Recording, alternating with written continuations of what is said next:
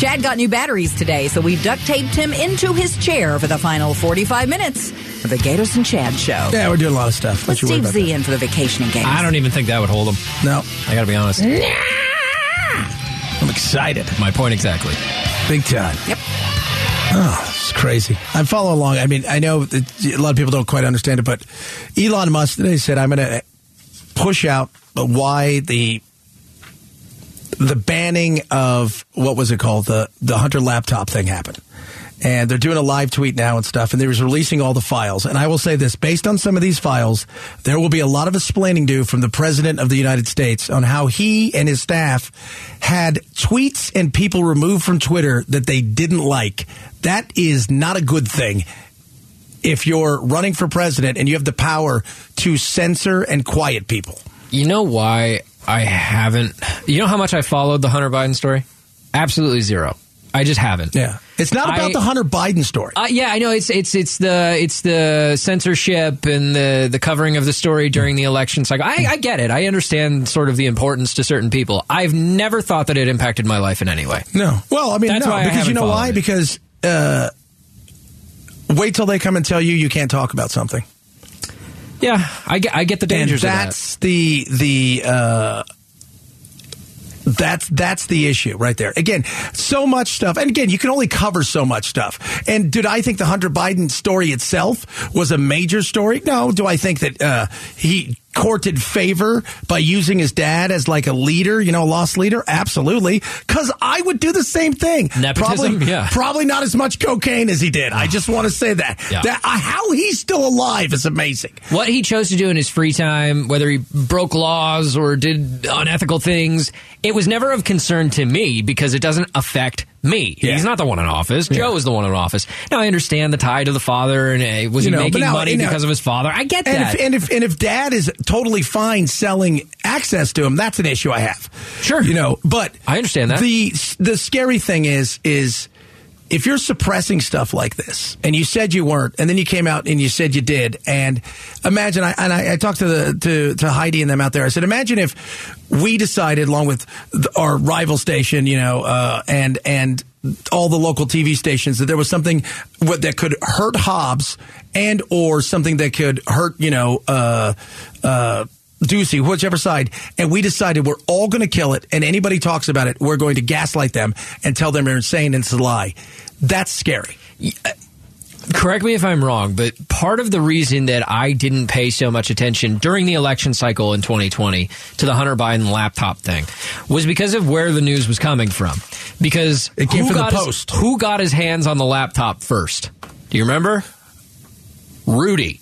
Well, no, it came from a guy had it, and he took it to the FBI. A random guy had it, and then it ended up in Rudy Giuliani's hands. He took it to the FBI, and they didn't want anything to do with it. And I don't know if you remember, but Rudy Giuliani was not exactly a good source of information at the time. And still probably isn't. Here's the thing. They apparently, according to this, and this is all inside stuff that the FBI and Twitter were going back and forth, they said, oh, yeah, we've had that since December. But, even though it's real, we don't want anybody talking about it. That's not a good thing. That is not. And again, it's not about the Hunter thing. It's about the fact that you could have that kind of suppression over something. That is not, we can't survive as a country if free speech is challenged, where you've got people coming in and cracking down and saying, don't allow somebody to talk. That's nuts. Well, the conversation got exacerbated, too, when during the pandemic, you had plenty of people who had their own opinions on science. Yeah. And I'm not trying to blame any individual here. I'm just saying, you could believe one thing about science when somebody believes something else. But the fact is, science is science. But it's not. But it's not anymore. But no, here's the thing. Science is science. How is science science? Is a man and a woman a woman? Well, things are provable, right? That's the idea of science, is that there are facts and then there are the opposite of facts. There are facts and then there are stuff that, stuff. Who gets to decide what a fact is anymore? Well, that's the big thing. My truth is another one of those things. Well, and remember, too, Donald Trump's first day in office after the inauguration, where they pulled the whole alternative facts line. Yeah. Which, at the time, we were all laughing about it. It's funny, but it kind of became the societal norm. Yeah, is people just come up with whatever really backs up my own argument. I'm going to go with that. Because everybody's in a bubble now, and they're talking in this weird world where they're only talking to their own people. And for me, look, first of all, speech is speech. I think we should allow people to have speech. And if you have something that you think is wacky and crazy, and if, that could damage people. Here's one thing. We need to stop being lazy. If you look at something and go, I don't think that's right, challenge your own ideas and thoughts every once in a while. Put them to the test. Maybe this isn't right. Maybe there's a second side to the story, which I think needs to be talked about more. So it's very interesting, though. But it's kind of scary if you've got people that are willing to do this in collusion with one another to try to stop something because of this stain of one man. Now, the other part of it, too, though, I mean, if you're talking about Twitter specifically, go back before Elon Musk took it over on his mission to do whatever. There was a common misconception about free speech that just because I have the freedom of speech, I can say whatever I want on Twitter. And that's not the case. No, it's not the case. Twitter is a company. They created the platform that you're speaking on. If they don't like what you say, or they don't like that content, or it breaks their rules, they deem that, that's up to them to make that decision. You are posting on their platform. But they own it, not you. But the issue was, even if it was true and certain groups didn't like it, they would take it down. If it was true, but they had that right. But then you're not really interested in truth. You're interested that argument you can make. So and the whole thing is, the other part of it is, and just like with Facebook, like we got suspended. My national show got suspended because we posted an article from Time magazine. What was the article? Do you remember? Was when Time talked about the fact that there was going to be an ice age.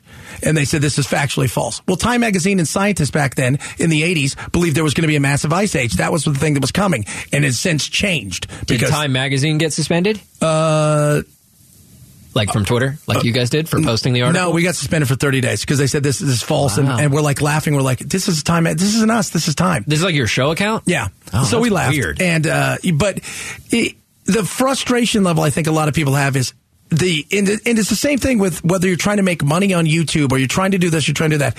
There's no transparency. You tell me I can't say this, so I don't say that. But then you suspend me for something else. That's the issue. Yeah, I get it. I totally get the argument. Yeah.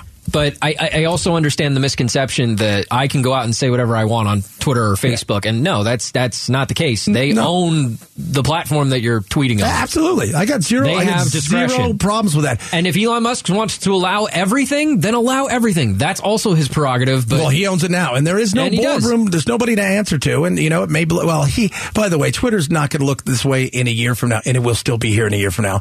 And he's not worried about making money on it. He had a bigger thing that he wanted to do. And he overpaid for this, as he readily admitted. But it is interesting. Again, and the scary part, take away the Hunter Biden thing. Imagine being suppressed in a way where you've got a bunch of people working against any administration. That is not good at all. Coming up next, imagine that you're on a cruise ship having the time of your life. Oh, God, I would love that right now. And you black out and you wake up in the ocean. I don't drink. The middle of the ocean? Oh. It happened to one unlucky passenger. We'll tell you what happened to that guy next. Just sit right back and you'll hear a tale of a fateful KTAR News, 92.3 FM. You're locked in to the Gatos and Chad Show. That's right. Imagine going out, enjoying yourself on a little cruisy cruise. Next thing you know, you're overboard. Sweet mother of goodness. Floating around out there. And if you've never been on a cruise and you realize, oh my God, I can't see anything anywhere, you realize how tiny you are. Joining us now, Alex Stone, ABC News. So Alex, overboard he went. And by the grace of God and luck, because that's what ends up happening out there, still alive. Yeah, this story makes no sense, but there's no way. How would you have faked it? Yeah, he was a passenger on the Carnival Valor, and then Coast Guard found him 21 hours later, all alone out in the ocean, nothing to hold on to. So, yeah, the James Grimes, 28 years old, telling his story now that we were amazed by it a week ago when we found out that the Coast Guard had rescued a guy who had been gone overboard and was found 21 hours later, wanted to know what had gone on, and he's telling us this. I was dead set on making it out of there, I was never accepting that this is it. This is going to be the end of my life. All right, so it was Thanksgiving Eve. He's from Alabama. Around 11 at night, he had been, I don't want to shock you, on a Carnival cruise, drinking at the bar. Drinking on a Carnival cruise, Yeah. my God. He was at the bar with his sister. He had just won the air guitar competition and got a free drink out of that as well. The unlimited drink package had been kind of flowing through the day. Got up to use the bathroom. Says he doesn't remember anything until he woke up somehow floating in the water. I came to regain consciousness. I was in the water with no boat in sight. And I can't float myself, even when I'm trying to.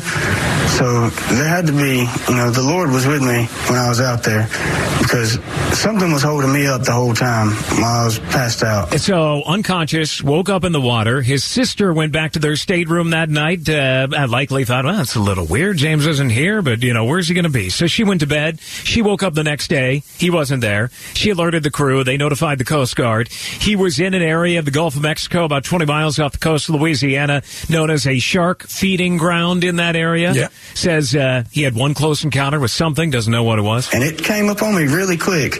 I went under, and I could see it. And it wasn't a shark, I don't believe, but it had more like a flat mouth, and it came up and bumped one of my legs, and I kicked it with the other leg. It scared me, not knowing what it was, or at the time how big it was. All I could see was a fin. And guys, he tells us he ate a stick that floated by that looked like bamboo to at least give him some flavor that wasn't salt water. Next night, cargo ship happens to go by, sees the lights of it, uses the last of his energy to swim to that cargo ship. They incredibly, when you've been on a cruise ship, you look out in the water, you don't see anything, but saw him, vectored in the Coast Guard. And when that light finally hit me, somehow I heard, we got him. And I seen a guy coming down from that helicopter, and it was coming towards me. Right then I thought, man, I see the light. When the rescue swimmer got to him, what'd he tell him? He told him, hey, dude, I'm naked, just so you know. I don't have any clothes on. Well, the first thing I actually told him was, I don't have any clothes on. The rescue swimmer said, you're all right. We're still going to pull you out of here. And this is the rescue swimmer. As I got to him, I shoved the rescue sling under his arms, and he collapsed into it. He had nothing left. Nothing left. James Grimes says this has changed him, given him new purpose in life, opened his eyes on life, and he says, hey, he only got one night out of the 6-night cruise, that he'll definitely go on a cruise again, wants to get the rest of his cruise in, that he'll go and do that again. He's going to stay away from the railings. I would suggest maybe the alcohol as well. But he says he will be cruising again, and no qualms about that. We're talking to Alex Stone from ABC News. It sounds like that movie Life of Pi to me. Yeah. I don't think it was a cruise of any sort, but the kid basically survived on a boat with a tiger for days, weeks, whatever it was. Alex, I think the scariest part for me is that if you go on a cruise and you fall off, whether you're inebriated or not, nobody knows in the moment, right? Well, sometimes they happen to see it on a camera, but not this one. Nobody knows. The cruise ship just keeps going. And look, it is, if you've been on a cruise, it's hard to go overboard. You don't just go, oh, whoops, how did that happen? Who knows how he ended up overboard on this one? Yeah, and lucky he didn't slam into a railing below, into a lifeboat. Most of those decks, you look down, there's things below you. But somehow, wherever he went into the water, and the impact of falling off of a giant structure and hitting the water didn't kill him, and that sharks didn't eat him. Get overtaken by waves, and when the Coast Guard moved in their helicopter, they had video rolling, and he was going under the waves, and his hands barely above the water, and come up, breathe, and another wave would overtake him. Somehow he did that for 21 hours. Crazy indeed. Alex Stone, ABC News, thanks so much, brother. You have a good weekend. We'll talk to you next week. You got it. Later, guys. All right, something to consider the next time that you're on a cruise ship. Coming up next, story time on the Gatos and Chad Show. We've given you 19 hours and 45 minutes of news this week, so coming up next, we'll share something from our personal lives. It's story time on the Gatos and Chad Show. After giving you 19 hours and 45 minutes of news this week, the guys give you an inside look at their personal lives. Kids, we do it every single week, a little story time for you. We talk a little bit about our lives and what's going on. Gatos isn't here this week. Steve Zinzmeister in from Gatos back next week. Hello, Chad. I will start first. It's my anniversary this weekend. My beautiful bride and I. Yeah, so we're pretty excited about that. What number is this? We're going on year number 3. We've been together for a while, but this is year number 3 of us being married, and it's awesome. Congrats, dude. Yeah, it's pretty cool. It's neat too because it's also the anniversary of our first date. Oh. So we're going to... you got married on your first date? Yeah, pretty much, yeah. So we're going to do something Bold fun strategy. this weekend, but kind of relaxing as much as possible because, So what do you do? Well, we're going to go out and have a nice meal and stuff. The thing is, we have Charlie. And 4-year-old. Yeah, our babysitters. We don't really leave with the girls just yet because Charlie's Charlie. We mostly fear what Charlie would do to them, not vice versa. Right.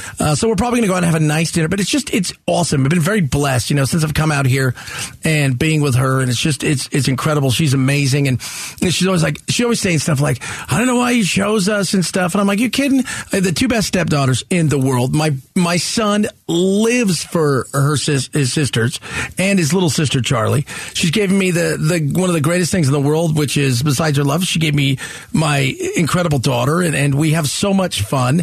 And and she allows me to be wacky, and she doesn't dislike my animals. I gotta tell you something. There's something to be said for that, kid. All right, those animals. They're everywhere for me. I love them. It was kind of always my jam. I didn't have kids until I was 40. So having, somebody who also loves them as much as I do is amazing. So I love you, baby, and we're going to have some fun this weekend. This is Story Time with the Gators and Chad Show. Gators not here. Steve Zinsmeister will fill in this week. All right, talk to me, baby. Well, so I was thinking this week about a lot of the election stuff we've been talking about. It's kind of coming to a conclusion on Monday, hopefully.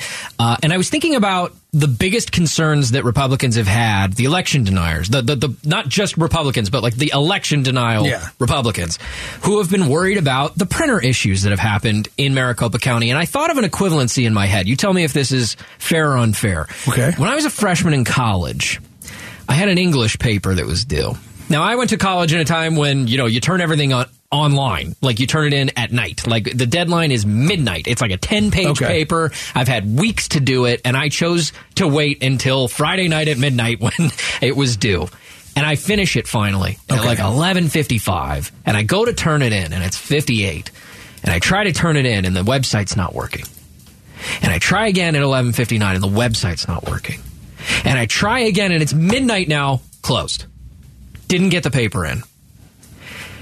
And I asked the professor the next day, I'm trying not to worry about it, but at the same time, I'm like, oh my gosh, this is college. Like, they don't go easy on you like they do in high school, And the professor said, no, you didn't get it in on time. Sorry that there were so many people on at midnight trying to get it on, but if the system crashes, that's not my fault. Yeah, that's true. And I remember I did end up getting to turn it in late, and I got a lot of points off. Oh, I was going to say they deducted points, I'm sure. Big time.